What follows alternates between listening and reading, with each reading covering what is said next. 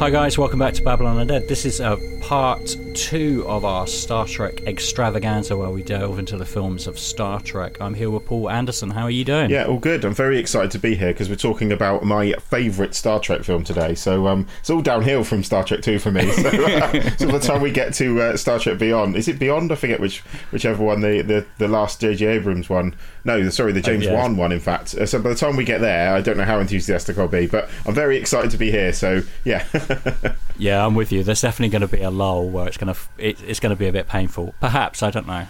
I'm thinking of Star Trek Insurrection in particular is the one I'm not looking forward to. Yeah. But there we go. We've all got our crosses to bear. So last week we spoke about the motion picture, which is my favourite. This week we're speaking about Star Trek II, The Wrath of Khan. As we said on the last episode, there was a lot of shenanigans behind the scenes in just trying to get Star Trek, the motion picture, off the ground. And while Star Trek, the motion picture, did very well in the box office, the nonsense behind the scenes, the problem with Gene Roddenberry causing mischief and mayhem, who fairly or unfairly got a lot of the blame for the poor critical release of Star Trek the motion picture, led to Paramount Pictures deciding, okay, one hand, obviously we're going to do another Star Trek film, but on the other hand, you're not going to have the crazy budget you had for the last one, so we're going to give you a wonderfully minuscule budget of $12 million. Wow. Back in 1982, which in today's money is still a minuscule $31.8 million. It's crazy that he managed to get this made on basically the same budget as Alien had. And if you compare the films, are just phenomenal what they've done, quite frankly. And yeah, I'm when I was a kid, this was my favourite film. I said last week that motion picture is my favourite of the Star Trek films, but it's really close. And yeah, Star Trek 2 is really close. It's like 0.5% away from motion picture in my mind. And I kind of feel like that with Star Trek 3 as well, a little bit, because I really enjoy Star Trek 3. So this little arc, this journey we're going on, the Spock story arc, if we want to call it, I'm really looking forward to it, because this is one of the best things of the Star Trek series. So how much do you know of the backstory of this? Not much, to be honest. As far as my sort of awareness of the backstory is probably more on the narrative side of things than it is on production. So I remember when I watched this, and I watched this with my wife for the first time. I think we went to an IMAX to see Into Darkness when that came out, which obviously we'll get to way down the line. And then I said to my wife, I was like, you've got to watch Wrath of Khan with me, because trust me, Wrath of Khan's brilliant. And then my wife liked Wrath of Khan so much, she then sat down with me and watched the Space Seed original series episode, which first introduced Khan. So I felt privileged that my wife had enjoyed Wrath of Khan so much. We then got to watch Space Seed, which is the original series episode that is heavily referenced in Wrath of Khan, to the point where you don't really need to see the episode to get an understanding of what happens, because they very kindly narratively explain it in the script for Wrath of Khan. They kind of go over the episode arc. So yeah, it was cool to see. It was cool to see a throwback to the original series for sure in this. And I can imagine when this came out, again, I definitely wouldn't have seen this at the cinema, because this came out in the year I was born, in 1982. So I can imagine for people watching this, when they realised it was Khan, I bet that was a very good callback to the series. This is a prime example of how listening to the fans' concerns, but subverting them, and I mean that in a good way, not in a Ryan way. Star Wars 2 way. No, Star Wars sequel 9, 8, 9, whatever it. God, they're dead to me. Okay, so I'm not paying too much attention to that. I'm sorry, but basically there was a furor around Star Trek 2 because most of the Star Trek fans loved Star Trek the motion picture. The critics hated it. The box office said something else. People were going to watch the movie, perhaps going back 3 or 4 times and watching it. I remember being a kid, enthralled by it. It was more Close Encounters than Star Wars, but it was fantastic. But Paramount Pictures were not happy.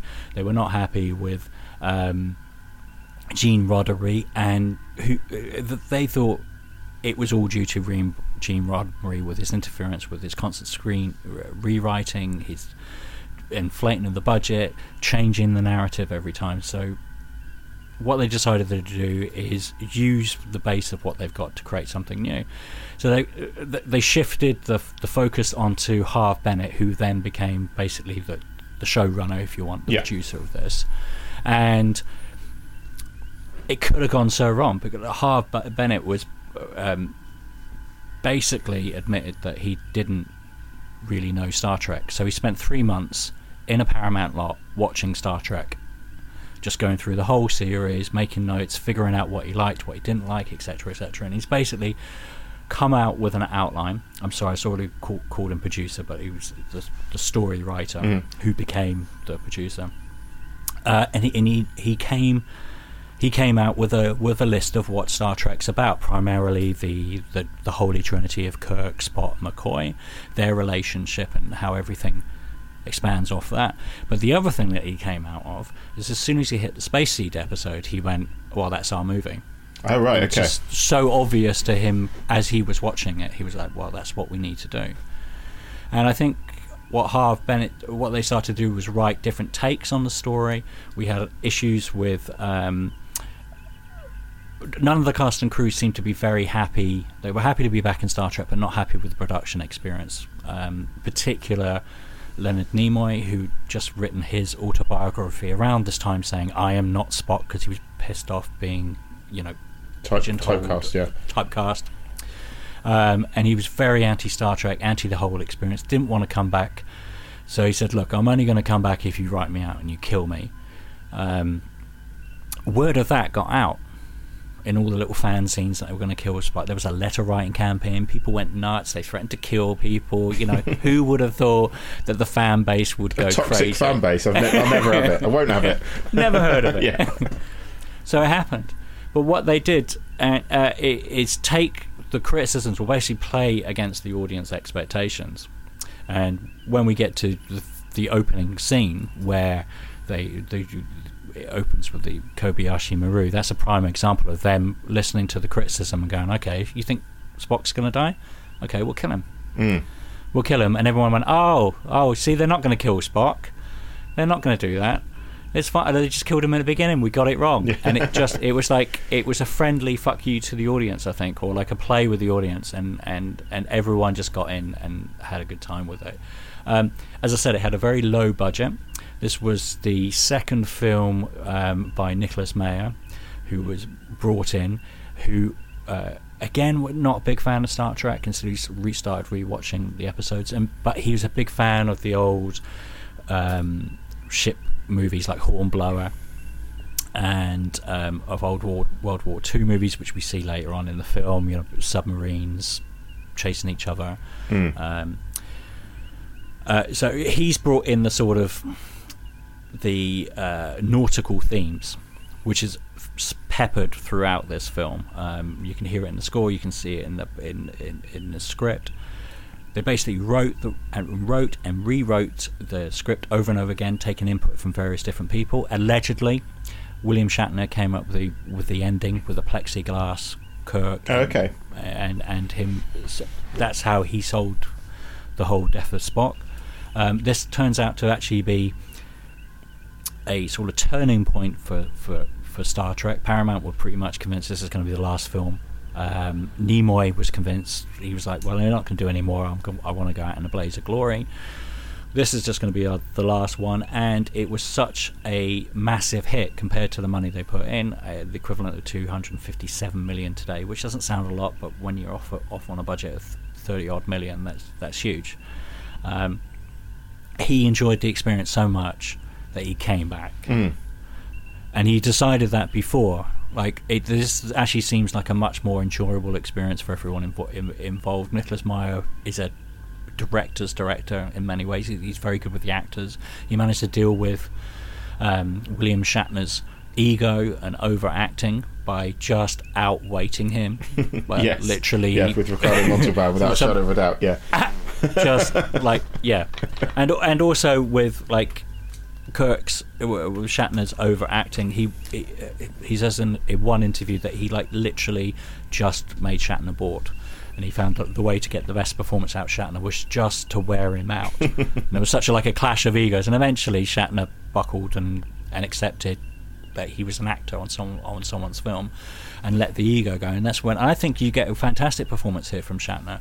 I mean, the cast all round, I think it's a good sequel and an accompaniment. Most people start with Wrath from Khan and go all the way through to Voyage Home, and say that's the trilogy. But I like to start with Motion Picture because that's everyone coming together, and this is the film where everyone sort of finds their feet. Well, this feels to me in places like it's almost they're pressing the reset button, because the beginning of the film, which I might be jumping ahead, sorry, but they're all separate from the Enterprise again. Kirk's not on the Enterprise. He comes back aboard. There's similarities here. But going back to what you're saying about before we get into that, going back to what you're saying about the performances, like if you look at Leonard Nimoy's performance here compared to the motion picture, Leonard Nimoy to me feels like Spock here. He feels like he's wants a glorious send-off, and he feels like he's given it all to the role. Like I thought Leonard Nimoy, if you compare the two performances, compare the enthusiasm, Leonard Nimoy feels like Spock again in this one, without a shadow of a doubt.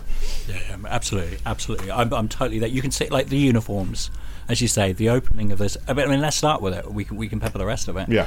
I mean, the whole film opens. Oh, perhaps it's your turn. It's your film. You kick it off.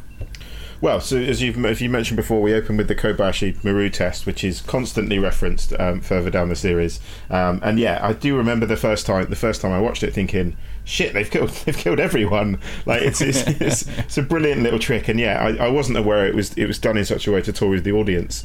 It doesn't surprise me that was done. It makes kind of sense. And then you have Kirk's like angelic entrance as he walks onto the bridge, like bathed in light, like Jesus Christ himself. I don't know whether Shatner had some input on his lighting there. I imagine so. And then you have Kirk walk on scene judging the performance with a trainee captain played by, I believe the first screen role of Kirstie Alley at this point was Wrath of Khan, because it says introducing in the credits, so I guess so. Mm-hmm. Yeah, absolutely. That was her first role. Interesting little Star Trek geeky fact here. They tried to get Kim Cattrall in the role of Saavik originally. Harve Bennett really wanted Kim Cattrall. However, she wanted to do it, her being a Star Trek geek in herself, but she wasn't available, unfortunately. So they got Kirstie Alley. Later, obviously, Kirstie Alley ran into trouble and couldn't come back for the third film. And the Vulcan character in Star Trek 6, Undiscovered Country. Yeah. That was supposed to be Saavik, but the producers thought it was too much of a negative arc. So it's weird how all these sort of the tendrils of, I don't know, fate, for a film that deals with fate and consequence and stuff like that is remarkable. Sorry, continue. No, absolutely. And then you've got you've got the callback. So you've got the Kobayashi Maru scene.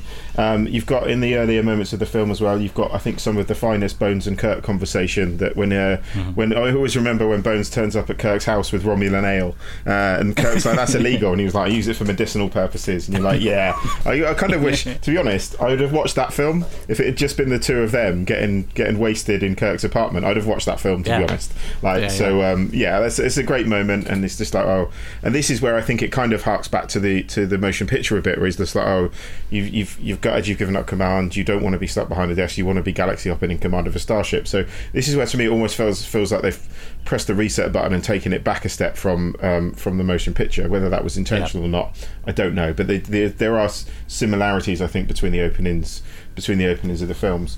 And then we kind of jump to the USS Reliant, which is vetting planets for something called Project Genesis. Nothing. I don't think you could get much more Star Trek than Project Genesis, to be honest. I think it's a brilliant idea, which basically, to sum it up, is some kind of device or technology they've come up with, which appears to be in some kind of, it's kind of like a bomb that creates life, I guess. Would that be a good way to describe it? That it's like some kind of torpedo, isn't it? Yeah. Basically they're looking for planets completely barren of life where they can try and terraform them so they can bring life to planets that haven't got it, which is again incredibly Star Trek, incredibly Federation-like thing to do. So they're out for the greater good, essentially. Which also the first sort of cracks, like in the story, that perhaps there's all is not well in Utopia, basically, because they say, with all the problems with famine and food, etc., it's like, I mean, logically, that doesn't make any sense at all. But you just kind of think, oh, okay, it's not quite perfect. So it's like Gene Roddenberry's shiny, everyone's happy, everyone's getting on. The threat is external. This is really the series had internal conflict, but this is the very first time you start seeing a little bit of the cracks appearing, which is, I think, the story really needed, quite frankly. Yeah, I agree with you, because there's no such thing as a perfect utopia, unfortunately. No. And I agree with you. I think that's a really nice touch. So we're joined with Chekhov and another captain of the USS Reliant, who beam down to this barren planet just to ensure that it's lifeless, which again is something that Starfleet would 100% do. They are told categorically. Initially they go, oh no, it's perfect for it, and then there's a very small life form that they pick up. So they're instructed with clear instructions from the people running Project Genesis, who's the woman running Project Genesis. I forget her name now off the top of my head. BB. Oh, I've just gone straight past it. BB Besh. Yeah, so I think that's how. So she is playing someone from Kirk. Dr. Carol Marcus. Dr. Carol Marcus, that's it. So she is playing someone from Kirk's past here. So Dr. Carol Marcus is in charge of the Genesis project. It's quite clear to the USS Reliant that they must go down and investigate this source of life. If there's a remote source of life on the planet, they are not to proceed with Project Genesis to the second phase of testing Project Genesis. They go down to the planet. Chekhov and the new captain of the Reliant go down to the planet, and they realise that all is not what it seems, and Chekhov runs into a face from his past, and dun dun dun dun dun, dun, it's Khan, with possibly the best hair and the worst outfit I've ever seen on a living man. And the most amazing chest for a man of anyone at any age, quite frankly. And it's real. Nicholas Myers says that one of the most frequently asked questions is how did you cast? What's the chest real? Basically, was the chest real? And it's great. I think Chekhov's great in his. Walter Koenig's great. He really gets a bit of meat to chew on with this one, doesn't he? Yeah. And Paul Winfield, who plays the captain, probably most also famous for playing Ed Traxler, the police lieutenant in the first Terminator. That's where I recognise it from. I didn't call that. Yeah, that was always for me. It was like, that's the guy from Terminator. Obviously, it's the other way around, but it always seems that way. And it's great. I think what they do in those roles is fantastic. It's just the economy of writing. You start to see that here as well. Like all the way through this, and I'm probably going to repeat myself because I'm going to gush about this movie a bit. I must admit, I haven't seen this for a very long time, and I think I've underappreciated it. Quite frankly, the level of precision in the writing of this film, the way that the characters talk to each other, and still give out exposition, but it's like they're talking to each other. It's not they're just standing there saying stuff that each character would know. Like so much of this bullshit we watched today has. It just all comes out so naturally, and you've got to pick little pieces and put it together, and you're like, oh, blah blah blah. Even the reveal, like the way that Khan, Ricardo Montalban, interrogates and delivers exposition. It's brilliantly done, and this is the scene where they give you the backstory to Khan, where he is a genetically modified super soldier, I guess, from 1996. I think he originally harks from, which is great. I love the fact that it's a dangerous year. I love the fact that that's what everyone looked like in the 90s. But that aside, you're absolutely right. It's exposition, but not as we know it. Like it's just it's so well done. Like it feels they are it's 100% exposition, but the way the characters talk to each other, it just works. It doesn't feel clunky. You feel like, okay, I'm learning at this. You feel like you're learning at the same time as the characters, whereas opposed to. But a lot of problem with a lot of recent films is certainly just characters may as well just be breaking the fourth wall and giving exposition to you, which I completely agree with you, and I don't think is the case here. So so this is the point where it sets the scene for Khan, why he doesn't like Kirk much. I think it's fair to be said throughout the whole film he's got a bit of a beef with Kirk. So 15 years ago, Kirk at the end of Space Seed, for people that don't know what Space Seed is, it's an episode of Star Trek where they find some, as you say, genetically enhanced supermen and women from the 20th century, just before the eugenics war, just before, however that plays out. Everyone's hospitable and nice to each other, and then Khan decides he's going to take over the ship. He falls in love with one of the crew members. It's Kirk, McCoy, and Spock actually all together working together managed to overcome him. It's all together because he's too powerful. It's not just Kirk bashing him, although there is the scene at the end. But he's very magnanimous. Kirk. He's like, I'm going to give you a planet, set you down here, and maybe we'll come back in 100 years or so. I wonder. And I think it's Spock that says, I wonder what the seed's going to be. That's been placed in there today. What kind of people are going to rise from here? But you know what? Kirk is a bit of a dick. He didn't go back and check up on them. No. I mean, fundamentally, if he had just checked up on them, I don't think as they say, he wouldn't be in this mess that he gets himself into here. And then essentially what happens is the barren planet that the USS Reliant thinks it's investigating has actually exploded in the 15 years and knocked the planet that Khan was left on out of its orbit and left it this barren, lifeless rock. And it's ultimately cost Khan his wife in the process. And Khan has had however many, I think he says it's like a year or so afterwards, so at least 10 to 14 years of utter seething resentment for Kirk, and realizes this is setting out for fire. And then realizes that this could be an opportunity to get his revenge. I you know what? It's just what we're about 30 minutes. Yeah. No, we're not even 30 minutes into the film already, and we've set up the film. We've tricked the audience at least once. We've given. This is the great part. It's so good, the writing, where they've given the fans something.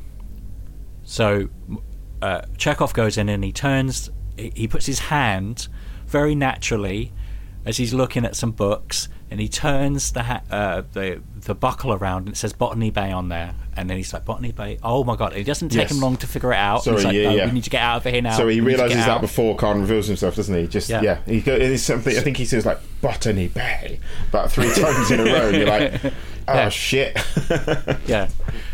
Couple of questions. I always have this in Star Trek. Why don't they leave communication lines open? Maybe this is the reason that they now do. Why didn't they just beam out straight from there? Maybe they couldn't because it's fine. It's a movie. Don't ask too many questions. You can do that. But I think it's greatly played. It's just, I think more people should watch this and analyze this as a movie than a script. The way it's put together, it's 110 minutes long, the whole movie, and it as we said, it just zips along at a really nice pace. And it does so much. I mean, and quite frankly, the performance from Ricardo Montalban, who at the time was doing Fantasy Island and sort of like he's just a guy that unfortunately, probably because he's Hispanic, let's be honest about this, has been passed over, overlooked, pushed to one side. He's had a career better than most people, but he never really got to where. This film shows what he could have been and what he should have been. I mean, even in his opening moments in this film, he steals the scene straight away. You're just like, this is a villain, without a shadow of a doubt. And I think there's not really much room for discussion, but he's definitely the best of the Trek villains. I think if he isn't the best, then he's definitely up there.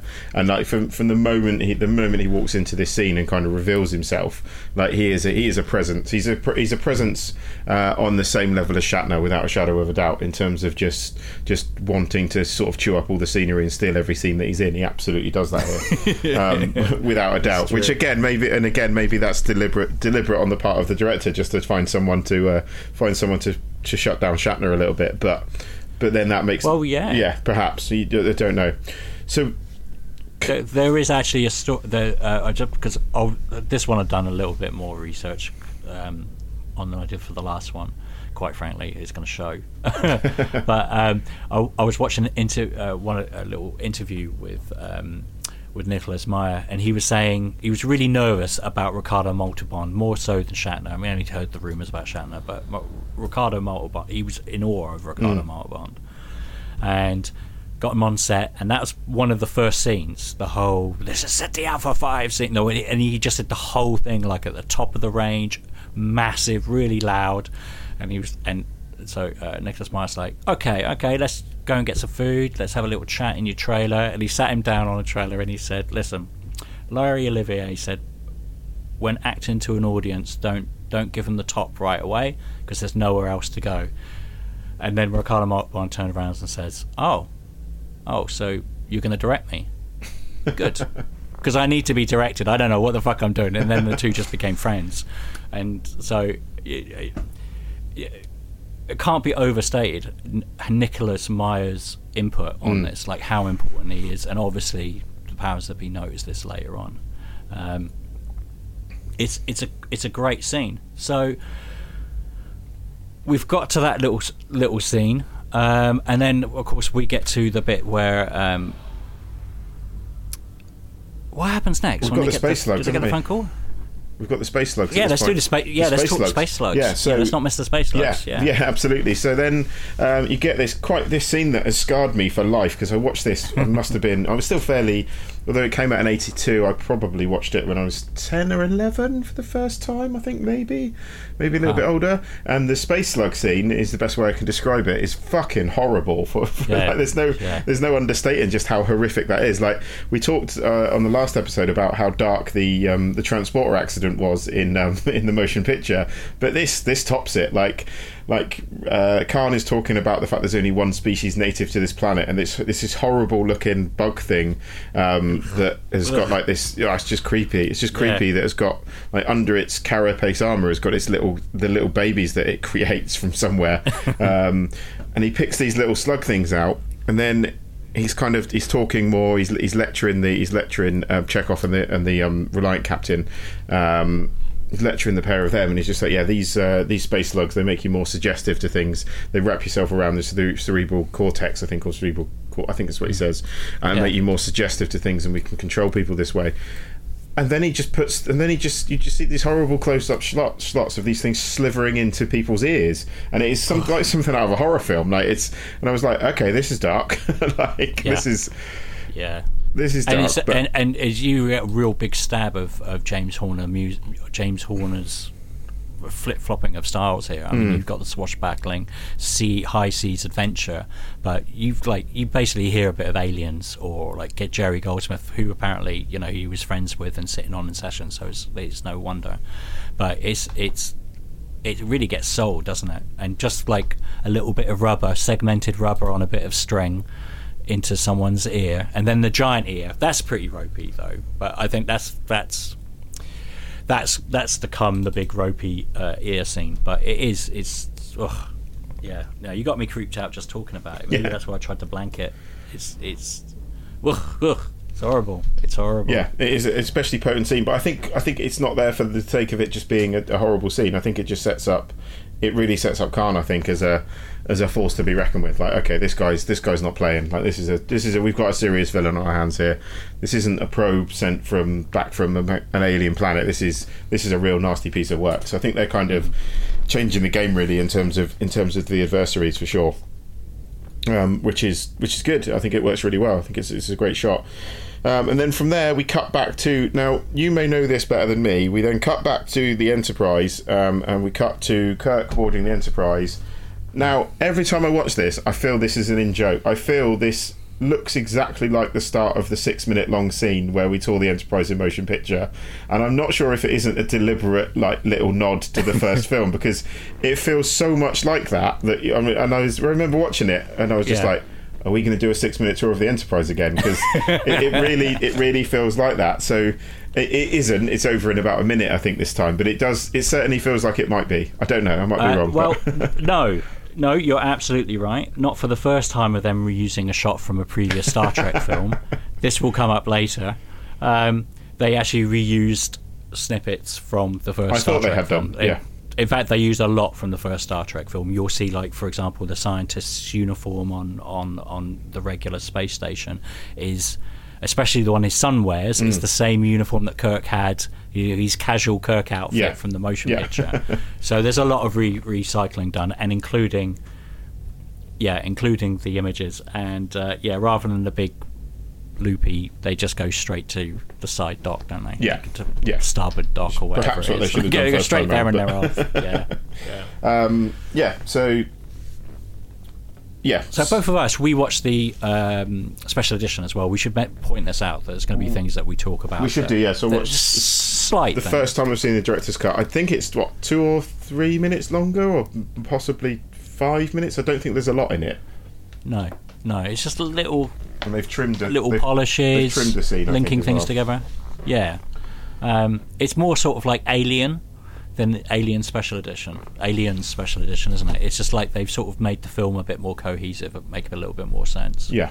Arguably, there are little bits and pieces I think they didn't really need, tiny little lines said here and there. But this is the scene where he comes on board and does his inspection of Scotty's crew, including his engineer's first mate, which turns out to be his nephew, which we sort of knew from the theatrical version, but it's more explicit here, it's explicitly said here. There's a bit of backstory given, so it makes a lot more sense for the scene that comes later on when Scotty, obviously, when the shit hits the fan, shall we say.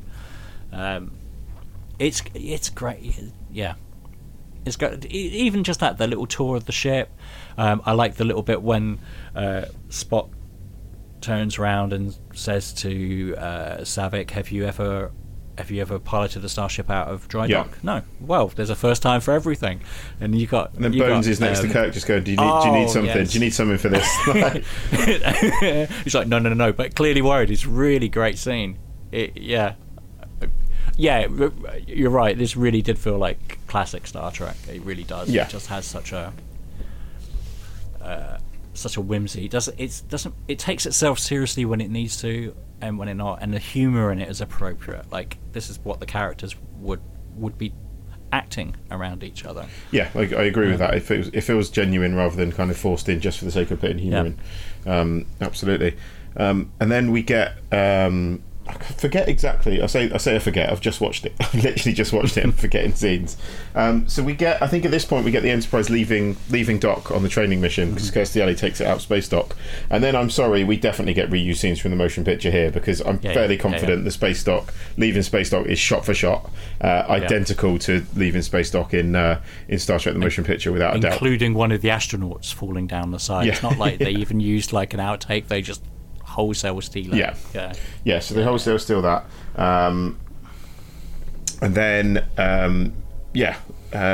pick me up from there. Sorry, I'm struggling a little bit here. Okay, so then we left space dock. Then we see Space Station Regular 1. We see the scientists going about their business. They have a intercom message from the Reliant, from Chekhov, who is acting really weird over the communication device.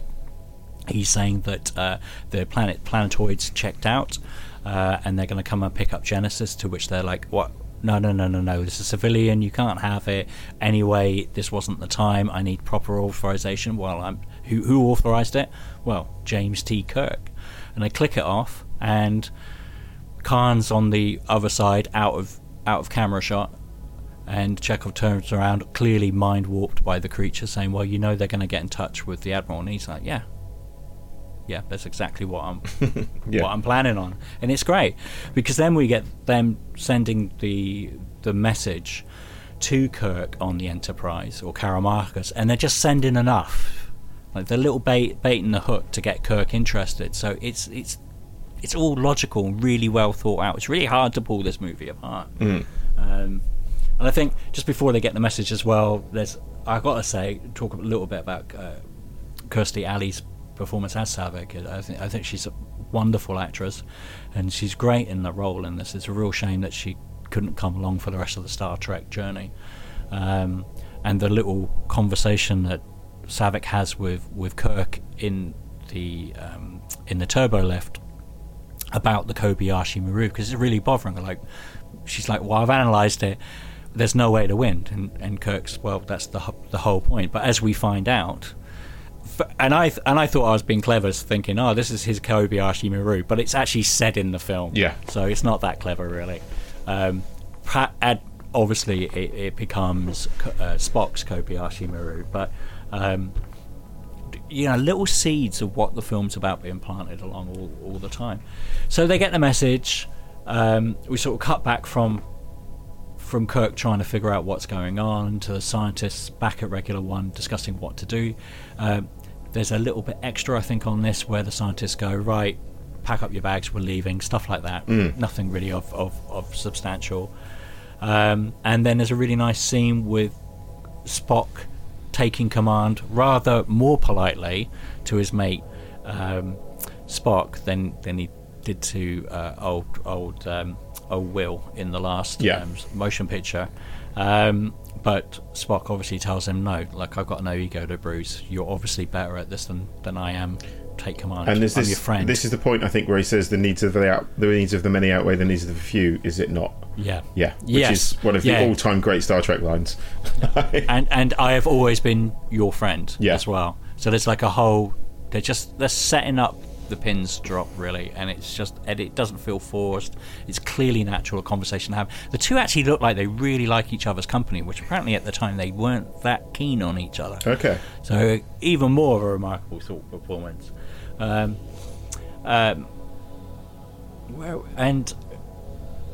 there's a point where they need to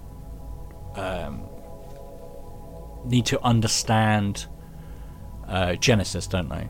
We're skipping something, aren't we? What are we skipping? Trix Kirk to see what's going on. It does cut back and forward very fast. Like, the scenes are like 1 or 2 minutes, and just they're really economical how they go. So this is so the scenes skip forward here. At this point, when I started to watch it, a complete side note on this one. So Kirk and Spock have a conversation where they're going to go to the space station and see what's going on and investigate why the Reliant and Chekhov is asking for the Genesis project to be handed over to them. Kirk then sits down Kirk then takes Bones and Spock into a room, unlocks exactly what Project Genesis is, and shows them what Project Genesis is. At this point, when I watched it twice, when Kirk asked for access to Project Genesis, Alexa started listening and then pulled up Project Genesis on a search screen on my TV twice in a row, which creeped me the fuck out, I'll be honest. So Alexa after this point was muted, but that tried to tell me what Project Genesis was, and then it came up with Star Trek Picard on the search screen. So that was a bizarre side note. Okay. So right. maybe someone paid for that advertising. or maybe Amazon's working on Project Genesis, but hey ho. So anyway, sorry. So Kirk basically reveals to Bones and McCoy Bones and Spock what Project Genesis is. Spock's like, fascinating, like, what an incredible piece of technology. Bones is Bones, and he's just like, no, this could be used as a weapon in the wrong hands. Like, we are not gods. We just should not have the power of gods. And you've got that brilliant, like, Star Trek. It's almost like the if you look at the way the power of the atom was harnessed, like, it was designed to be used for good, and it was turned into this terrifying weapon. It's not a subtle comparison, to be fair. And Bones is like, no, this is not necessarily a good idea. This can't fall into the wrong hands. Like, there's absolutely not. We need to just make sure whatever happens to this, we need to do something about this. So, he's got that great line as well, hasn't he? Like, in the Bible it took 6 days to make the earth. Well, watch out! Listen, we can do it for you in 6 minutes. Yeah, absolutely. Really, Doctor, your emotions will be your undoing. And again, it's like it's the three of them just on top form, I think, absolutely playing off against each other really, really well. It's good, and the way the Spock's sort of denigrating eyebrow that he raises towards Bones is always entertaining, to be fair. So so there's that great scene there. So the Enterprise makes for regular space station. In which case we cut back to Khan, who at this point comes out with the Klingon proverb that he's discussing with his kind of Mad Max style henchmen about what he's going to do and why he wants Kirk. This is where the seeds of doubt, I think, start to be planted by his henchmen. Are like, actually, that we could just take Genesis and go. And we've got whatever Genesis is, we've got it. Like, we could take Genesis and go, do you really need to go after Kirk? Like, at this point, is this really what you need to do? So then you get a sense that, like, he's just been driven by revenge for the last, however, it's 10, 15 years, he's been driven by revenge. And this is another one of the great lines of dialogue in the film, where Khan quotes the Klingon proverb that revenge is a dish best served cold. And the Enterprise basically arrives in the vicinity on the way to regular space station. The Enterprise arrives in the vicinity of the space station, is confronted by the USS Reliant, whose shields are down. They're claiming the communications aren't working, so they don't hear anything from the USS Reliant, which at this point Khan is in control of because he's marooned the crew on Ceti Alpha 5. The Enterprise Kirk thinks, okay, it's a friendly ship, we don't need to raise our shields. Savek says maybe we should raise shields because comms are down, and at this point Kirk probably should have listened, because again, the first time you watch it, you don't see this coming, because Khan absolutely sucker punches the Enterprise. Nearly destroys it, like very nearly destroys it. Certainly cripples the Enterprise with a surprise attack, catches everyone off guard, and at this point you're just like, okay, where's this going? This is cool. Like, this is, Kirk may have met his match here. This is brilliant. Like, and that is that start of, and then so it bounces backwards and forwards. Khan taunts Kirk because he's basically taunting him. He basically wants to kill him. There's nothing else Khan really wants apart from to get his revenge on Kirk at this point. And he said he's going to cripple him, then he's going to come around and strike the killing blow. The one advantage Kirk's got is that he knows the activation code that can disable the Reliant ships, so they sneakily, whilst having their back to the camera, sneakily go, right, we're going to send you exactly what Genesis is. We're going to tell you what Genesis is. And what they do instead is they broadcast a code that lowers the shields of the Reliant. The Enterprise returns fire and pretty much cripples the Reliant. And this is where, like, the brilliant game. I'm just like, okay, I know where this is going now. This is going to be a game of cat and mouse with Khan and Kirk trying to outwit each other. And this really sets the tone of the film. And for me, like, comes the heart of the film is they're just trying to outfox each other constantly.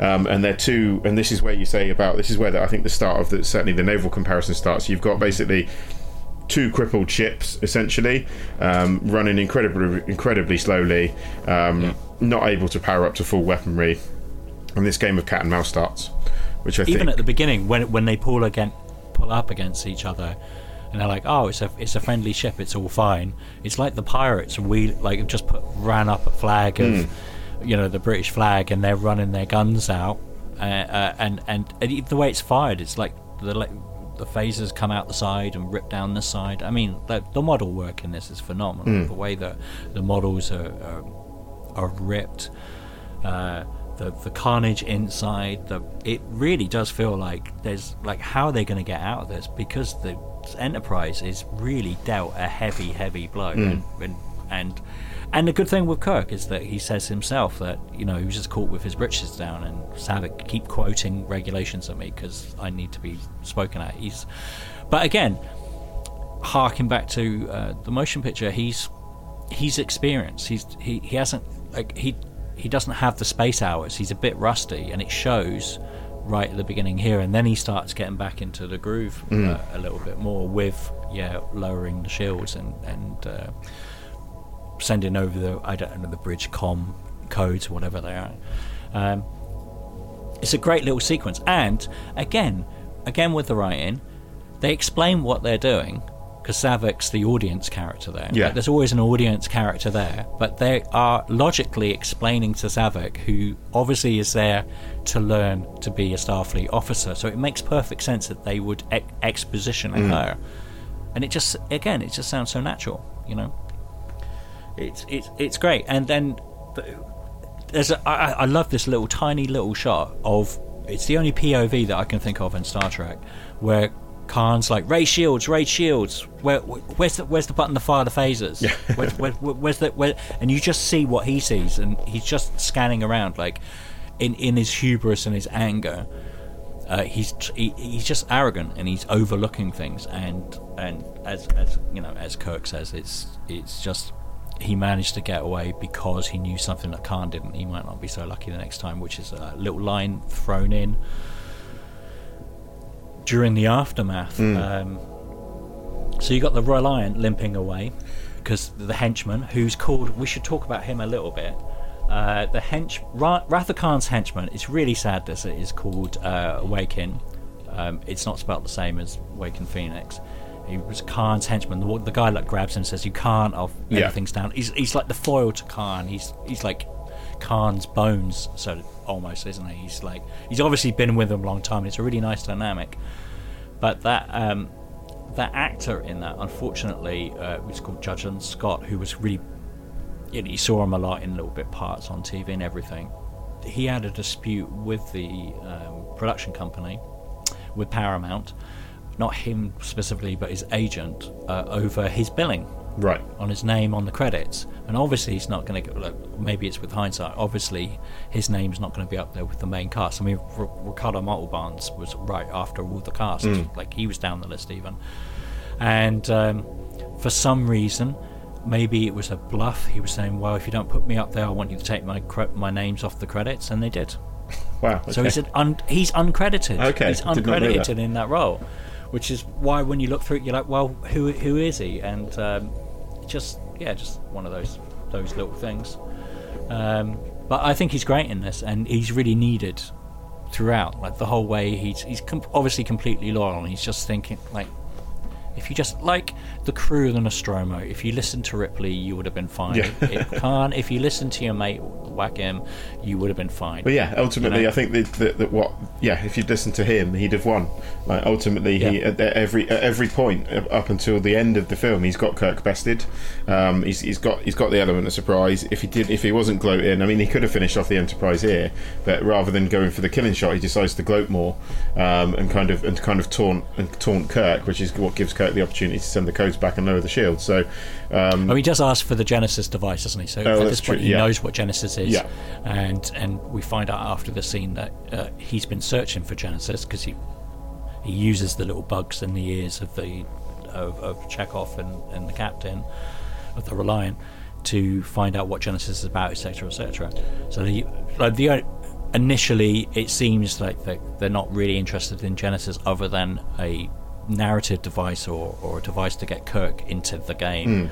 But there's clearly another plan going on because he wants the Genesis device. So what down the road, is he going to try and take over the entire galaxy, the universe? And another interesting thing, I know I'm jumping around a little bit here, but the way there's a lot of parallels in many ways to the characters in Star Trek Picard. You had Patrick Stewart saying he didn't want to play the same character, he wanted to play a character that was 20 years older, etc., etc. I think he really should have looked at what Montalban did. He even said himself he'd forgotten how he played him. He was just playing him as one of his TV characters. Had to go back and watch what he was doing to remember what he was thinking to do that, and then add the other layer of 15 years of him going mad. So it's the same character, but it's a logical extension. It's not like a massive sort of jump, and he clearly is going mad, and we don't completely, it becomes very obvious at the end he's completely batshit crazy. Yeah.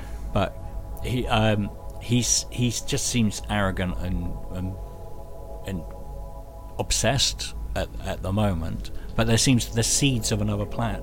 Whether you notice that subconsciously or consciously, that's what I'm talking about, the tight writing, like the way it flicks back and forward, a minimal amount of exposition needed that propels the story forward. So the Reliant limps off, the Enterprise limps to the regular one space station. This is around. Is this not around where we get the scene where the engineering mate dies? And Kurt, you've got let's not forget that. That incredible scene where he reaches out to Scotty's in bits, understandably so, and you've got that incredible scene where he reaches out and just smears blood on Kirk's uniform, which I think is a great touch. And you've just got that smear of blood on the otherwise like immaculate white of his uniform. I thought that was it's got quite a subtle touch, but a really really good touch to go. Okay, yeah, there's some big consequences here. Like, this is bad. Like, definitely. And because they've laid the seeds more appropriately, I think, than in the theatrical version, where they've actually introduced the character as Scotty's nephew and explicitly said it. I think that was needed, because it makes more sense. It makes more sense when Scotty arose on the bridge just holding his nephew like that. For me, always felt a bit like, would they do that? Like, like it makes more sense. I think it's more weight to this scene for sure. Yeah, definitely. And the longer conversation. I mean, the guy that actually plays Scotty's nephew, he gets a little bit more screen time here. I think, or like his actual dying scene, they actually hold the camera on him and see him die. Like, it's a much more respectful cut than the theatrical thing. And there's a little bit on the end where you get to see a conversation between. Well, you get Scotty's reaction to his nephew's death, which in the theatrical is like, okay, right, they just cut it off. But on here, he really gets to emote, to express some emotion, and then Kirk has to go, look, I'm really sorry to ask this, but can you get the engines back online? Yeah, because we need to get the fuck out of here. And he's like, yeah, okay, I'll get on it. And then Scotty, and then Bones and Jim have a little conversation where Jim basically says, I don't know if I'm up to this. I just fucked up. Like, I nearly got everyone killed because this is the part where he says, I only got out of it because I knew something that Khan didn't know. And there's a man I haven't seen in 15 years trying to kill me. Like, you really see, like, he's floundering a little bit, and it's just a nice little touch. Really, really nice. It's a good cut, this director's cut. I have to say, it's one of the more respectful of the original material and of what they were trying to do. It's a great little scene, and he's really good in it as well. Like, James Doohan in that scene, he doesn't get a lot of good scenes, unfortunately, in Star Trek. I mean, the Next Generation episode, when he turns up and he has an old episode to him, it's delightful. Yeah. But other than that, it's a shame.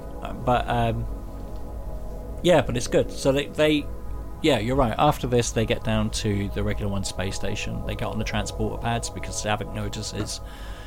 They get down to regular one space station. They've just got enough power to beam over. They start searching. This is when it turns into a horror movie again. James Horner's sort of weird, creepy, alien-esque theme comes out, and it is really. I remember being a kid watching this, and when Bones finds the first body, like, he's backing away into darkness, into something, and then he bangs into the bloody hand, and there's bodies hanging around. That freaked me out as much as the ear thing did as a little kid. It's I was quite surprised by how it's really brutal. Like, can't torture them to death. And what they find Chekhov and the captain, Clark Terrell. That's it. Captain Terrell. Sorry, it's Captain Terrell. Bugging me all the time. Yeah. I looked it up rather than calling him for the captain for the rest of the episode. I was like, because people would be going, sorry, why is Paul on this show? I thought he was supposed to be a fan. That's not the captain. I think you find it's Captain Terrell. So I apologise, listeners. It's Captain Terrell. Yeah, and if in the rest of the podcast it sounds like the names have been just sort of placed in over us calling him Captain, it's not. We knew all the time. We would never do such a thing. Yeah. No, they're found in a cargo container of sorts. And when I first watched this as a kid, I always thought, it's really shit acting, wasn't it? But seeing it a bit older, you're like, oh well, they are acting shit because they're not actors. They're Starfleet officers being told to act, and obviously they've got things in their ear controlling them, and it's just really it's just a creepy scene, but really nice that Saavik's got a lot. She doesn't have a hell of a lot to do, but she has some important bits, and she's crucial to quite a few little bits here. And this is one of the things where she's the one that notices that there are coordinates which lead to inside the planetoid that the space station gets its name from and is orbiting, and Kirk realises that stage 2 was going to be underground, so this is where they must have gone to. Bones says they paid for Genesis with their lives upstairs. They were buying time because all the transporter consoles all left on, isn't it? So there was no one left behind to switch the machine off. And Khan, in his rage and his hubris, didn't bother to check any further. But again, like almost a throwaway line, he was in a rush to meet you, so almost like the Enterprise arriving interrupted it. It's like everything's got a logical reason why Khan didn't just walk downstairs. It's just again, I'm going to definitely sound like a broken record. No, I agree with you, and I think it's what makes the character of Khan so successful. Because again, and again, I'm repeating myself here. Here's another moment that if he hadn't gone after Kirk, he'd have won. Again, there's so many moments in this film where he would have been victorious had he not been completely swallowed up by revenge, without a doubt. Absolutely, which is great. And at this point, so Khan runs away. Khan has escaped. At which point do they then have a conversation? At which point Khan does steal Genesis around this point, doesn't he? No, I think what happens is they have a conversation with Spock first. And Spock calls in and he says, if we were like Lieutenant Saavik and went by the book, hours would seem like days. Yes, this is where the game of cat and mouse escalates, like, big time. Yeah. And typical Kirk doesn't tell the rest of the audience or his crew what's going on, which is good. Obviously, narratively wise, makes total sense. And nothing I didn't get that as a kid. No, you like to think you're really smart and you'd get it, but I didn't get it as a kid. And Khan with his hubris I think he says, Spock says to him, it would take 2 days to repair the Enterprise, and they kind of they spin a whole load of bullshit because they've got an idea that Khan might be listening at this point. And they basically spin a yarn, and this is where the game of cat and mouse escalates, where you think, okay, then obviously the more I watch it now, I know that now, so it's you go into it knowing that, but it's a very cool moment. And if that had happened after Khan had taken, all the pieces happen in the right order as well. So from that, I believe they had the conversation before they beamed down. I might be wrong on that. They beam down, they find the Genesis device in a tunnel, they get attacked by 2 scientists. That's it, yeah. One of the scientists is played by Buttrick, that died really young, really good actor, really good casting, I think. Really does look like the son of Kirk. Yeah. And Kirk knows he's the son, or the father. David is the character. Let's use their proper names. There's a little bit of a scuffle. Phoebe Besh turns up. Carol Marcus turns up, says, "Oh, calm down." Kirk's obviously not the one that tortured our friends. At which point, Captain Terrell and Chekhov pull out their phasers and their communicator, and Terrell starts speaking to Khan, saying, "Have you been listening to this? The communicator's been open the whole time." And he's like, "Yes, I have." They beam up the Genesis device.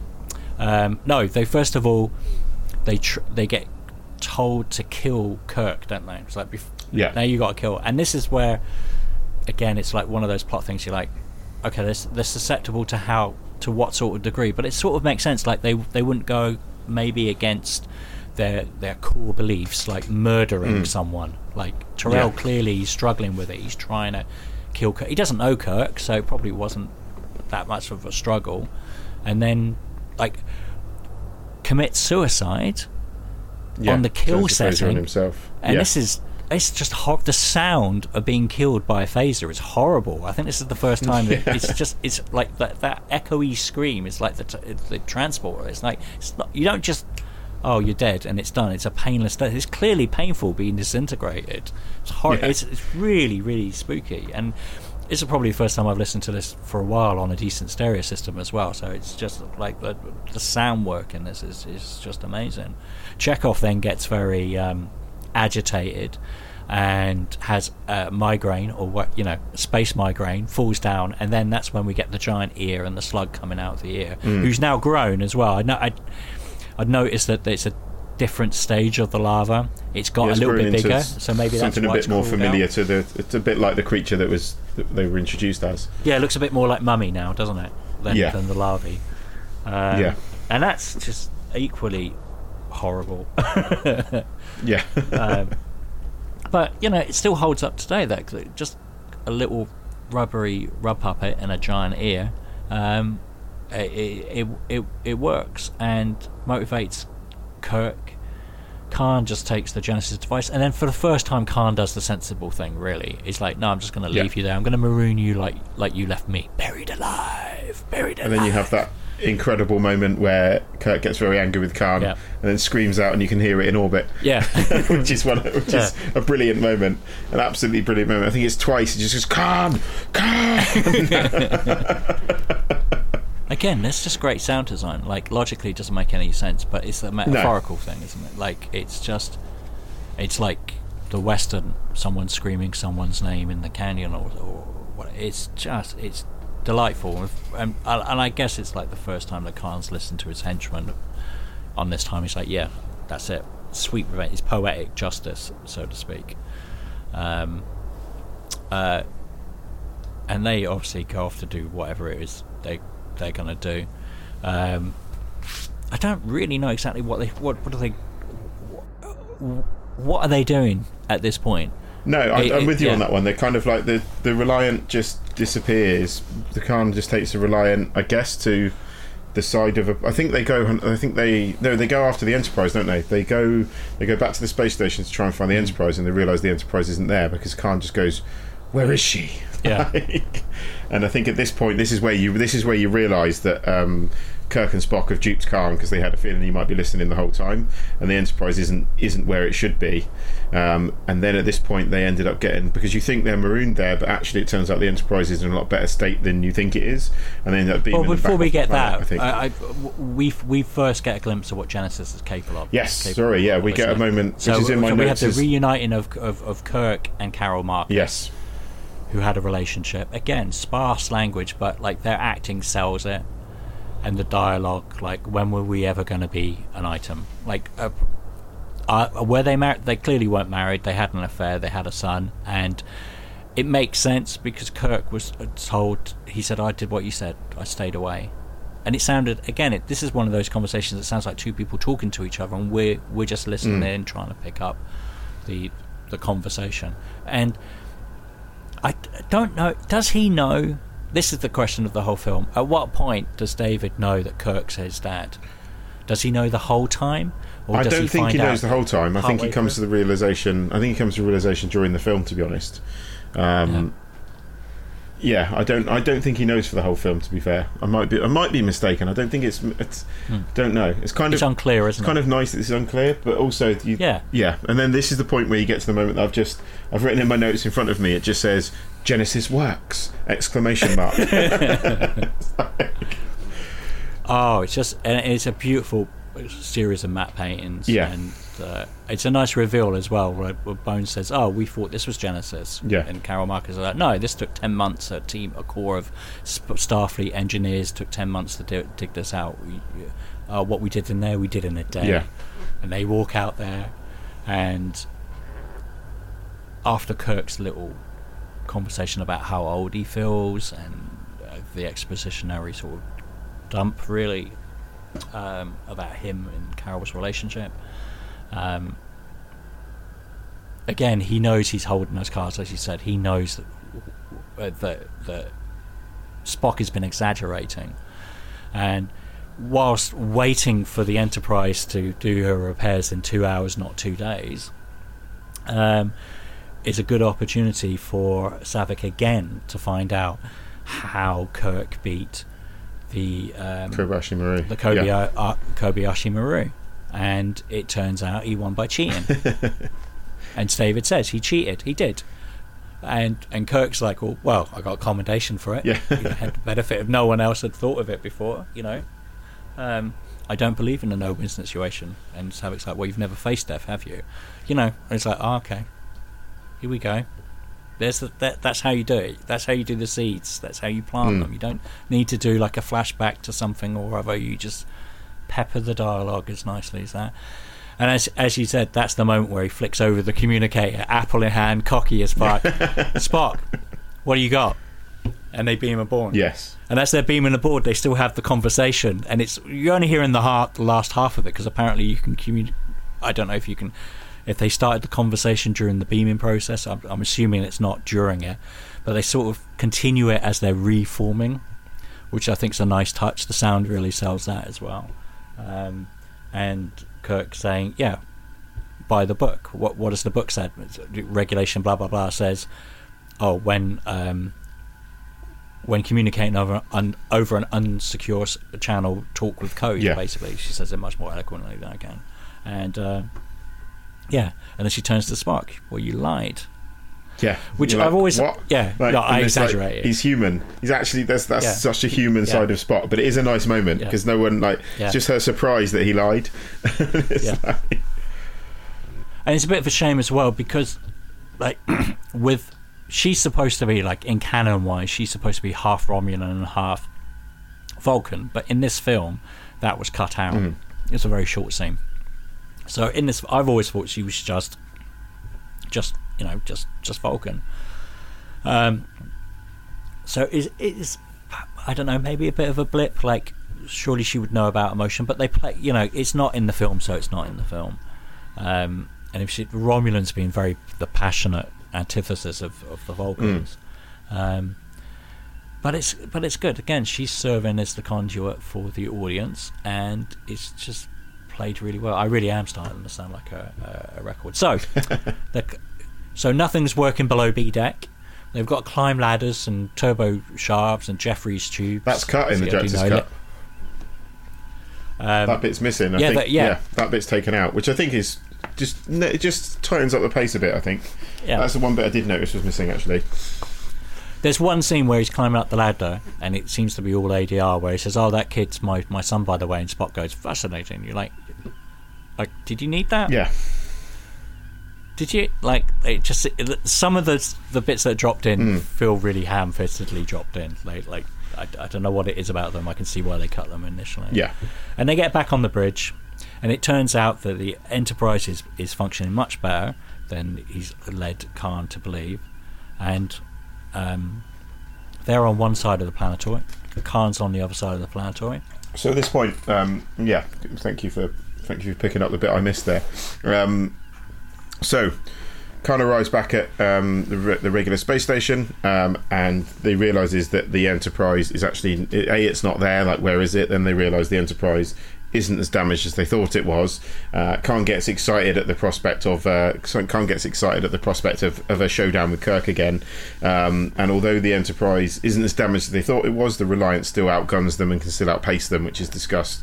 It's the Enterprise to discuss. So it turns out, conveniently for the incredible set piece coming up, that they are very close to a nebula, and so what they realise is, although the Enterprise isn't able to raise shields and the Reliant is, Kirk makes the decision to take the Enterprise into a nebula, knowing full well that Khan will pursue him.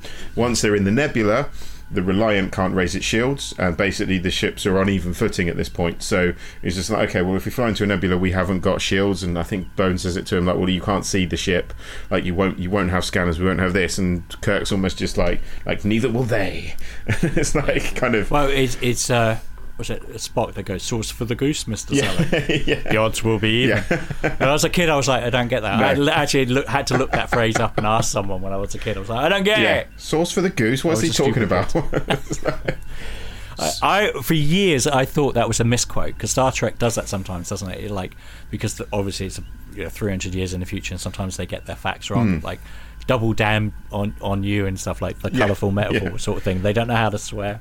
I always thought that was just like they just got the thing wrong, but no, they didn't. Little side note about So, and also, like you said, you said that they and it's right, that the Reliance sensors are working, but they weren't working well enough to see the Enterprise on the other side of the planetoid. No. But the Enterprise could see the Reliant on the other side of the planetoid. I don't know if they can, or whether he just takes a guess that he's there. I think, if I remember, I think they do mention that, like, he could be hiding anywhere.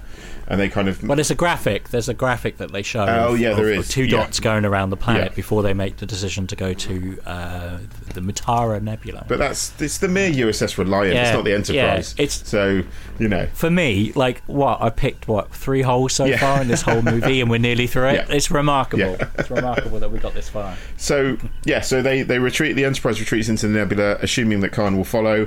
Again, this is another moment where Joaquin's character says to Khan, he's like, "Don't do it. You can't get your shields up." And then at this point, you think Khan's going to listen. The Reliant begins to drop speed, and then Kirk just basically picks up the phone to Khan, starts winding him up. He's like, right, well, he's definitely going to come after me now because just starts giving him loads of grief over the communications, winds him up, and he's like, right, well, he's definitely following me now. So Khan demands they proceed into the nebula, and then you have both ships in the nebula. Both ships are heavily damaged, and you get, for me, just such an incredible. This just starts such an incredibly. It's a very, very patient, really, really well put together, essentially naval battle. Like, this goes back to what you were saying about the naval influences, and like the moment you said that, it all twigs for me. But this is such a measured, patient set piece that probably shouldn't be exciting because of the pace that it moves at. So they can't see each other. It's all about outmaneuvering each other, and the fact they can't see each other. At one point, the Enterprise lines up behind the Reliant. They take pot shots at the Reliant. They miss. They cause some damage. The Reliant then kind of outmaneuvers the Enterprise and takes pot shots back. There's damage done back, and it is very much almost like a game of battleships at this point, I think would be the way to describe it. And it's a really, really well done set piece. And then Spock makes some comments that, Khan's intelligent, but he's not experienced, which I think is a great line. It's just like, although Khan's like this super intelligent, sort of superhuman or genetically improved human being, he's not the crew of the Enterprise. Like, he's not an experienced ship captain. And yeah, just this set piece is just absolutely superbly done, I think. Just so well handled. Such beautiful model work. This was done by Industrial Light and Magic. They were just coming off of, I believe, Empire Strikes Back at the time, and they were still fairly small at this time. They weren't like the massive powerhouse they are now. And the 3 films, I've got to look at my notes for this, the 3 films that they were working on at this time was Poltergeist, E.T. and this. Right. So that's the 3 shows they had going on at the time. This is obviously just before Return of the Jedi. It's just incredible. Like, if you consider how small the budget is and how they made it. Like, today there'd be CG laser bolts, and there'd be cloud particle physics effects in a computer. But the way that they did. Do you know anything about like the way they made the cloud? This is fascinating. No. I find. It's a massive tank, right, like a fish tank, basically, but huge. And they put salt water in the bottom, and then they put a layer of perspex or glass, and then on the top they put another cold water, fresh water on top. I think they put something in between. They might not have done it. Might have just been the difference in the salinity of the water. And then they pumped in different fluids. Like the cloud effects in Close Encounters that go around the Devil's Tower is milk poured into a tank shot from underneath. Wow, okay. So this is the same sort of thing. Or like the fountain, the effects in the fountain were done in a similar way, but that was done with microscopic stuff. This is macro. So a massive big tank, different coloured fluids and liquids, and filmed overcranked so it would move differently and fast. And because they had the 2 layers, that's how they got the parallax going. Right. And that's the background for the ships. And then they make the ships, which are shot on rigid poles, and the cameras move on tracks. And they have to move the cameras several times, like one pass for the model itself, one pass for the map, which is the bit that holds out the picture, so that it's solid, not transparent against the background. Another part for the lights, another part for this, another part for that. So, and all these elements come together, including the background, run through this massive printer, an optical printer, that does what a computer does, what After Effects does in like 5 minutes flat. Like the layers in Photoshop, all of this thing has to be timed at the perfect time, run through this machine, and then a strip of film comes out at the end with it all right. And if one piece is out, you scrap it and you've got to do the whole thing again. It's just phenomenal what the work they did. I think they used an optical printer on this. They might have just done it in like I imagine they used the optical printer because they were using massive 65mm films, VistaVision, which they got on the cheap, because no one was filming with them, and used them for special effects, and then they became really expensive, collector's items, so to speak. But it's all mechanical, the model work in this is phenomenal. They're pretty big models. For the laser shots against, or the phaser shots against the side of the model, they built as big as possible the models on the side, because flames don't look right at a smaller scale. No. They had several different sizes of Enterprise and Reliance at different sizes, and the Reliant itself, which we've not talked about, they wanted a different model type from the Enterprise, so the silhouettes would be instantly recognizable, Right. And the placement of the lights, etc., the way the model was dressed would be different. But the way, when the design was handed over to the producers, they looked at the design and signed it off, but they signed it off upside down. Okay. So there's I the see. Reliant So, yeah, initially I was suppose supposed to look. If you turn the Reliant upside down, it looks not too dissimilar from the Enterprise in parts. Yeah, it looks almost like the first Enterprise, Yeah. NX whatever, from the Enterprise TV series, doesn't it? It's very sort of compact, isn't it? But I think, one of those happy little accidents, like a lot of the events in this movie that are around the production of it, that it works better. And then suddenly, and it's also showing you, unlike the TV series, which just had one model for all the ships, there's different types of ships for different types of purposes, and this is the research vehicle. I'm totally with you. Like, it's just amazing. It's a special effects thing I always found amazing, that it was just, liquid in a tank. And the storytelling, the fact that they're not even looking at each other through the same view screen, or they're being fed by radios. They're totally different performances. But I think this is the time to bring it up, and this is the one thing I really wanted to say. So before I'll wrap up where the set piece goes, and then I'll say what I wanted to say. So then you have this brilliant moment where they have a discussion. They go, okay, he might be intelligent, but he's not a tactician. Like, we can do better tactics on this. And he looks over, and they have this conversation, and then they bring the Enterprise to a full stop, and then they realize that, right, they've got him, they've got Khan now, because Khan kind of overshoots. You have this incredible moment where he's like, fire, and then they just and my God, do they fuck up the Reliant at this point? It's Chekhov, isn't it? Firing the photon torpedoes. It was just like, and then they mess up the Reliant in a big way, and you're like, right, they've got him. But before we go on with the story, the one thing I've been eager to say is, and this is not something I really noticed the first time I watched this film, Khan and Kirk don't actually share any screen time, yet their rivalry is incredible, and that, as you say, has got to be down to the strength of the writing here. Like, there's not a moment they don't share any screen time together at all, and maybe, I don't know whether that's maybe because whether it's a happy accident that we're just worried about a clash of egos on set. I don't know, but no, it's a budgetary thing. The Reliance set is the Enterprise set redressed. Is that why? Yeah, wow. And they, you would think, how I would do it, how it was probably done today, was they would have, actors feed each other lines and stuff. But Ricardo Montalban came on, did his lines. Well, didn't even act with Shatner, which is crazy when you consider how well they play off against each other. So Montalban, he was saying he's doing these lines to one of the script girls, and he says she's a really lovely girl. And he's shouting at her and abusing her as Khan, and she's like reading Kirk's lines back. And she's not an actor either, so she's like meek and mild, going, okay, you're gonna have to get me now, Khan. You're gonna have to come and get me. I'm gonna leave you. It's just, and the fact that it's just, as you say, like, it's the writing that obviously, and I think the directing again is it all ties together really well. It would have made more sense to really have the two stages next to each other, and they could have acted off each other. But that's when you get good actors and good directors together, it shows. And this is the perfect example. It's like they look like they're talking to each other, but they weren't at any point. No, it's crazy. Communicating. Absolutely they probably crazy. just met up at the. And again, it took at the table. It took me probably 2 or 3 viewings of the film before I was just like, I think someone might have mentioned it to me. They were like, no, Kirk and Khan don't share any screen time. I was like, what?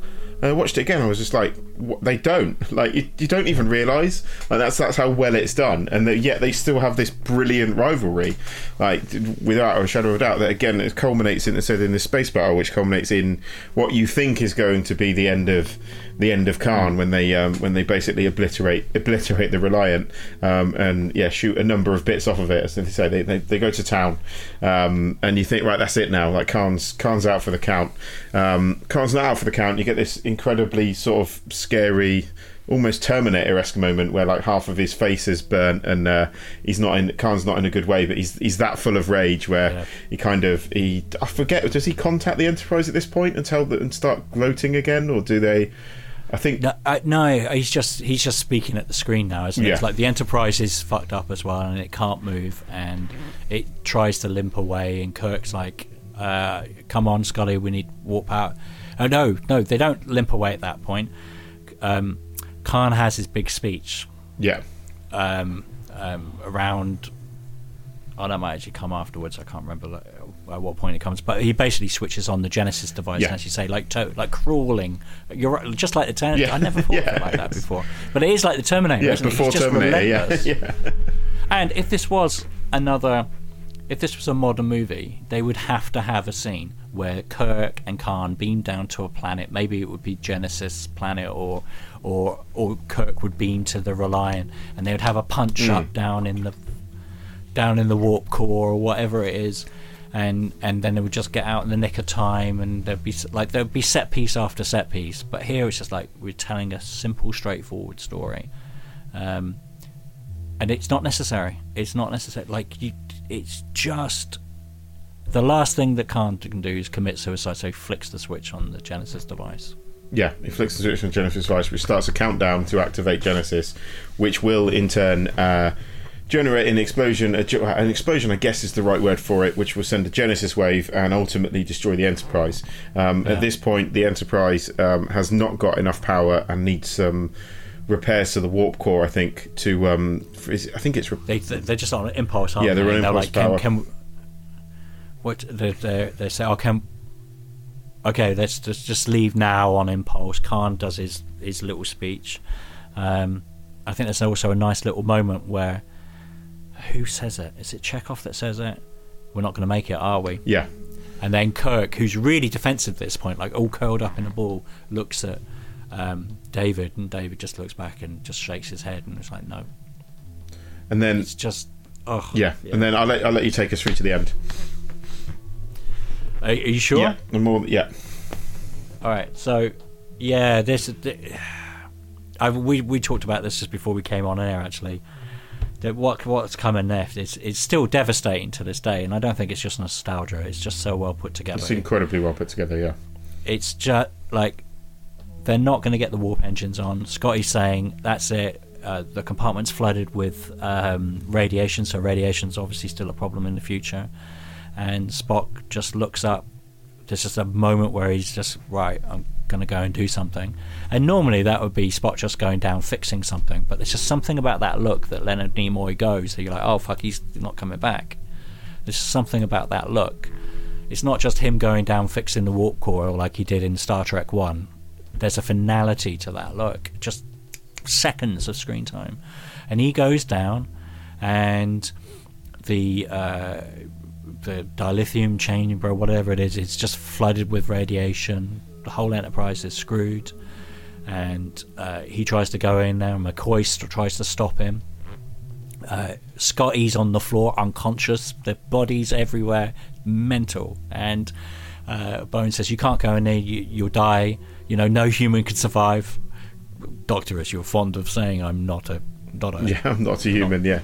Not a human being. He said, no one can stand that radiation. You'll die in seconds. Oh well, how's that, Scotty? And that's the moment where he does a little nerve pinch, sends McCoy to the floor, and at this point of the production, this is where Leonard Nimoy had made the concerted, by his own admission, had decided, actually, Star Trek's not bad, I'm having such a good time, maybe I don't really want to be killed off.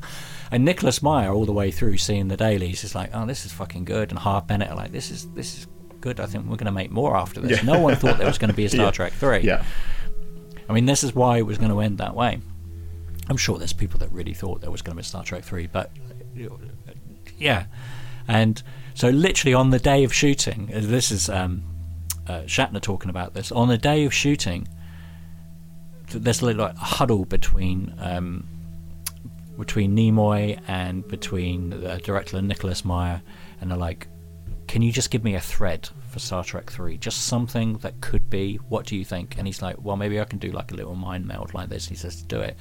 And they went in there, and it's a throwaway thing that without that little thread there would be no Star Trek 3. It would be so hard to do a Star Trek 3, but it's just perfect. And it's just like, on the day, shit, I want to come back and do another Star Trek, how do we do that? And they just did it. Like, the magic of it is just wonderful.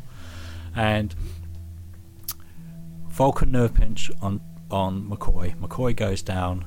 Spock puts his fingers on his face and just says, remember, and then walks into the chamber and proceeds to put the warp core back online. He obviously struggles, and people are banging on the window. Scotty then comes out of his stupor, and the two of them, especially in the director's cut, because they play that out much longer. They do, yeah. That is what really got me. The performances of the two, like, they're just like, get out of there, banging on the door, like they can't go in and get him because they'll flood the whole compartment. He's in there and he's dying. The man's dying to save them, and suddenly there's a little flash of graphics up on the bridge that says the warp core was back online, and Kirk's like, well done, Scotty, right, engage. And they streak out just as the Reliant blows up. That blows up the entire nebula, and it's a wonderful effect as well, the way it just sort of streaks out of the explosion, and a planet starts forming. The Reliant's gone, and Kirk's like, yeah, we did really well, everyone's celebrating. And then there's that just haunting message from McCoy saying, Jim, I think you better get down here. And he looks, and there's an empty chair, and he's like, oh fuck. Like, he knows. Yeah. And then we just get to that. I'm welling up just talking about it, and I'm not bullshit. Yeah. It's an incredibly powerful moment. Like, I was welling up. And when I've just watched it. Two friends. Kirk gets in, and Kirk wants to open and just rush in there, and he's got three people. I'd forgotten about that. There's actually someone around his waist holding him back. Which is great. You've got just the little things are fantastic. And McCoy's saying, you're going to flood the compartment, you can't go in there, and then Scotty just says, but he'll die. He's dead already. Just like, oh, bang, right in the heart. That's just. And then Kirk goes to the window and bangs on the window, and like, it's muffled, and he has to go to the communicator. All those little bits are like, he's clearly not thinking. It's a beautiful performance from Shatner. Calls his friend over, Spock, and they have that conversation. And Spock basically says, what do you think of my Kobayashi Maru? The ship out of danger. Yeah, the ship's safe. And he's like, what do you think of my solution to Kobayashi Maru? I never took it. I think this is quite a good solution. And then the callbacks to the previous conversations, the needs of the one. Yeah, the needs of the many out. Yeah. Needs of the many outweigh the needs of the one. Of the few. Yeah, and then Spock just goes to the needs of the one, and then like it just holds his hand up to the glass. Oh, it's a moment. It's a moment. I have been and always will be your friend. Oh, and beautiful. And then Kirk, rather later, I think it would have been better if Shatner have actually made the effort of made the actual sign. Yeah. Can't quite make the Vulcan sign, like it's really difficult to do or something, or he's been struggling with it his whole life. And the two touch hands separated by a glass, and Spock dies. And the film was supposed to originally end with Spock dying. The torpedo scene, which comes next, which is a beautiful scene. Yeah. Scotty playing the bagpipes. The torpedo being loaded and fired onto this newly developing planet, which is the Genesis planet. I don't know if there was already a sun there or a star there already, or I don't know how the mechanics of that work. I never quite. Was the whole system created by the Genesis device? We find out later the reason why it was so spectacularly successful, which is a nice little thread that the writers in Star Trek 3 hang on to and develop. But the film was supposed to end there, and a lot of people talk about showing movies to an audience beforehand and screeners, how they ruin a movie. Sometimes they don't. Sometimes they're really, really important, and this is one of the cases where they showed that film to the audience and they loved it, but they came out feeling really shitty and sad. Plus, you've got everyone at this point wants another Star Trek film, and they haven't even finished. They're like, this is going to be something, and you can feel it. So they went back, they reshot a few bits and pieces, got ILM to do that, the entire sequence where where you get the close-up or the zooming in to the planet, the Genesis planet. We see like all this beautiful foliage growing, and it's very primeval. It has a feeling of like primeval Earth. And it just settles on the torpedo tube of Spock, which is wonderful. And that, along with the sort of conversation that Kirk has on the bridge, saying how he feels much younger now, and talks about it was a far better. Right at the beginning of the film, we didn't talk about there was a book given to him by Spock for his birthday. We didn't even mention that, did we? No, we didn't. That's why Bones brings the rum in and ale for a drink with him, doesn't it? Yeah. So all the while, all the way through this film, Kirk's been feeling old. And it is really a film about age and accepting getting old and accepting death and facing death. And he quotes A Tale of Two Cities is a far, far better thing that I do now than I have ever done. It's almost like this sets the template for Star Trek films to come, where they quote a lot of classic literature, and they have the classic nautical themes, classic actors standing up, speaking great lines, the whole callback. Well, it's a naval funeral, isn't it? Like the send off for Spock is clearly modelled on a naval funeral. There's almost no doubt in it, I think. And there was a lot of criticism at the time for Starfleet being a military organisation, but it doesn't make sense. I can't see how it can't be a military organisation. And Roddenberry was very against the idea, and you can see that in the motion picture, where one of the criticisms I totally admit to is that in the first Star Trek film it feels very much like just a bunch of people sort of hanging out together. It's like it's a bit too lovey-dovey, maybe a bit too fluffy. And then as much as I don't like the uniforms in this, I think it was the right way to go. It's clearly a military organisation. There should be different bits and pieces in there, and I don't know. When I die, I want the music from Star Trek 2 playing. I want the bagpipes. I want the song, and I want James Horner. That's what I want. So if you're listening out there, that's what I want. Write it down. I've said it now. Oh, it's just wonderful. But it's not really the end of the film. I mean, if Star Trek was to end there, that would have been a good place to end it. Like if it was, it is depressing. Don't get me wrong, but if Star Trek was to finish, then that would have been a good place to finish it. I think. I don't think there's any arguing that. What do you think?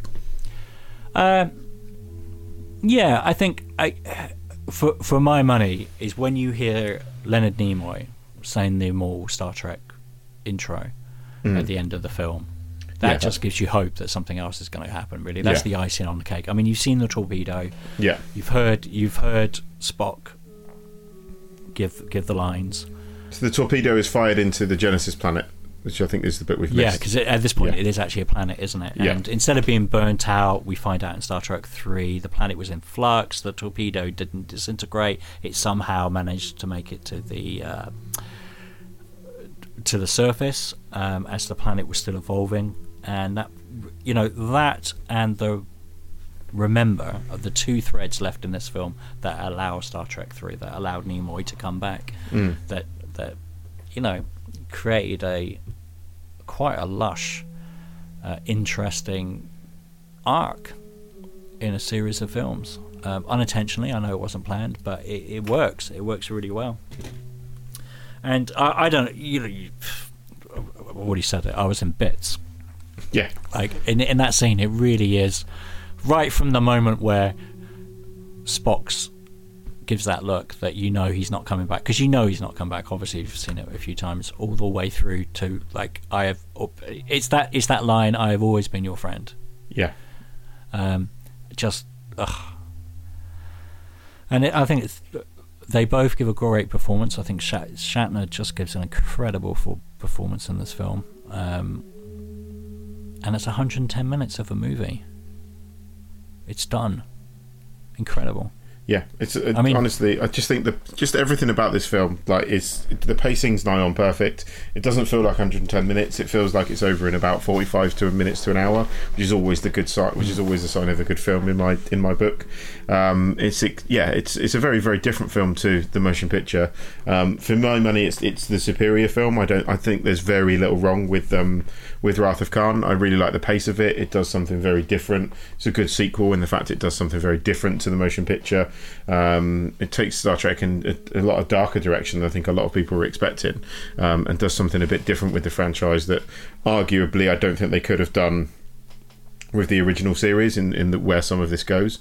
And for me, like, whether it's one of the, I think it's, like I mentioned earlier that my wife liked it and she's not a massive Star Trek fan. I think this is one of those films that even if you don't think you like Star Trek, start here, because you might surprise yourself. Yeah. I think is what I'd say. To be fair, if you don't like Star Trek, there's no chance you've listened to all of this episode. So I'm probably preaching to the converted here. Like, absolutely, it's not just a good Star Trek film. It's a great film in its own right, I think, is the point I'm trying to make.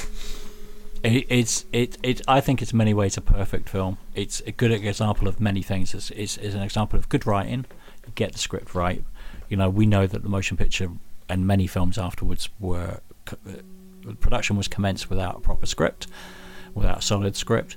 This script was worked on over and over again, admittedly in pre-production, but they had the script nailed and bolted and done before. Like, actually got to the point where they were so happy with the script they'd forgotten to call up Ricardo Montalban and ask him if he was available or talk to his agents. Like, they were that close to filming.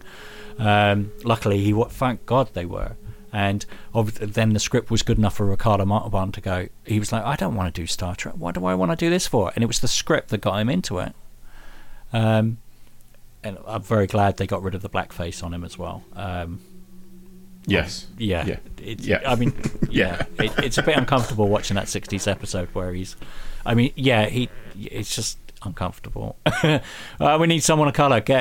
Just get a Hispanic. That's close enough, isn't it? He looks, Hispanics and Sikh look the same. Oh, God, it was a fucking terrible world, wasn't it, that we used to live in. So the story is great, the directing is great, the acting is fantastic, the music by James Horner, which we've only lightly touched on, is one of my favourite scores of all time. Even though it does get recycled a lot later on. James Horner, for my money, is a lot like Danny Elfman. He's got a palette. It's not as wide as James Horner, as John Williams or as Jerry Goldsmith. They have, but I think Jerry Goldsmith and John Williams are few and far between. But early Horner stuff is just fantastic. This, Krull, obviously the Alien soundtrack. There's elements in this which is very much like the sort of the Colonial Marines escape from the Nest in Aliens theme, the thumping. You especially see this in the next film that we talk about, which is Star Trek 3. The Klingon theme is very much like that. But this is, there's not much more to say from my point of view, really. It's just wonderful. I think more people should go back and watch it and analyse it. More filmmakers should go back. It's a good soft reboot, as you say. Yeah, and it stands up. It stands up remarkably well for the 38 years old that it is now. It stands up remarkably well as just a very, very tight piece of filmmaking. And again, what you can do with limited budget. And as again, for me, what stands out, and again, I'm repeating myself, is just the fact the two leading characters, the Kirk and Khan, share no screen time, and it's still an incredibly tense film. Like, absolutely, I think it's. Maybe perhaps it's not underappreciated in the right circles, but I think it is underappreciated. I think when people talk about like great sci-fi films, for me, Wrath of Khan should probably come up in conversation a lot more than it does. Yeah, it's definitely more science fiction than the space fantasy like Star Wars. Obviously, they're very different franchises, and I do feel like people who are now got control of, or initially had control, let's put it that way, initially had control of new Star Trek, need to do what Harve Bennett and Meyer did. You need to go back and watch Star Trek. You need to spend 3 months watching Star Trek, and then think about and working out why has the franchise been going for so long. Why are people so passionate about it? Why do people get so angry when you fuck with it and mess with it? This is a good example of how you can deal with the fan base respectfully and still make a good, interesting film and subvert their expectations and play with those expectations while not fucking them off and driving them away. No, it's a really interesting point because, it is markedly different in tone to the series, but as you say, didn't manage to not drive people away, which is rare. Yeah. And it's like I said right at the beginning, the whole thing with Spock being killed off, no one wanted it. If it was the internet time, it would have been even more of a controversy. It was in papers, magazines. Like, someone leaked it, it got out, and everyone thought Spock's dead. And so what they did, in response to that, they shot the Kobayashi Maru stuff. If it wasn't for it's weird how these things work like this. If it wasn't for the fans getting pissed off about about Spock dying, that they wouldn't have been forced into a corner, like similar to the corner because they had a low budget, of creating a fake death for Spock to trip up the audience. Go, yeah, we killed him, but just in the beginning. What are you talking about? He's not going to die. It's done. What are you talking about? It's fine. Look. And they faked out the audience. It's like they trolled the audience before there was a word for trolling. Yeah, absolutely. Yeah. Fantastic. Yeah. And the whole thing, like, okay, so we've only got enough money to make one bridge, so we'll just redress the Enterprise bridge for the Reliant, and we can't afford to have Shatner and Ricardo Montalban standing around feeding each other lines, so we're just going to get people in the production group to feed the lines of each other character. But somehow, as you said, they're never in the same room together. No. And they didn't need to. It's such a great performance from both of them, and it's so well put together that it's just... I can't... That's 3 criticisms. I've counted 3 criticisms, I think. I might be wrong, maybe 4, of the whole movie.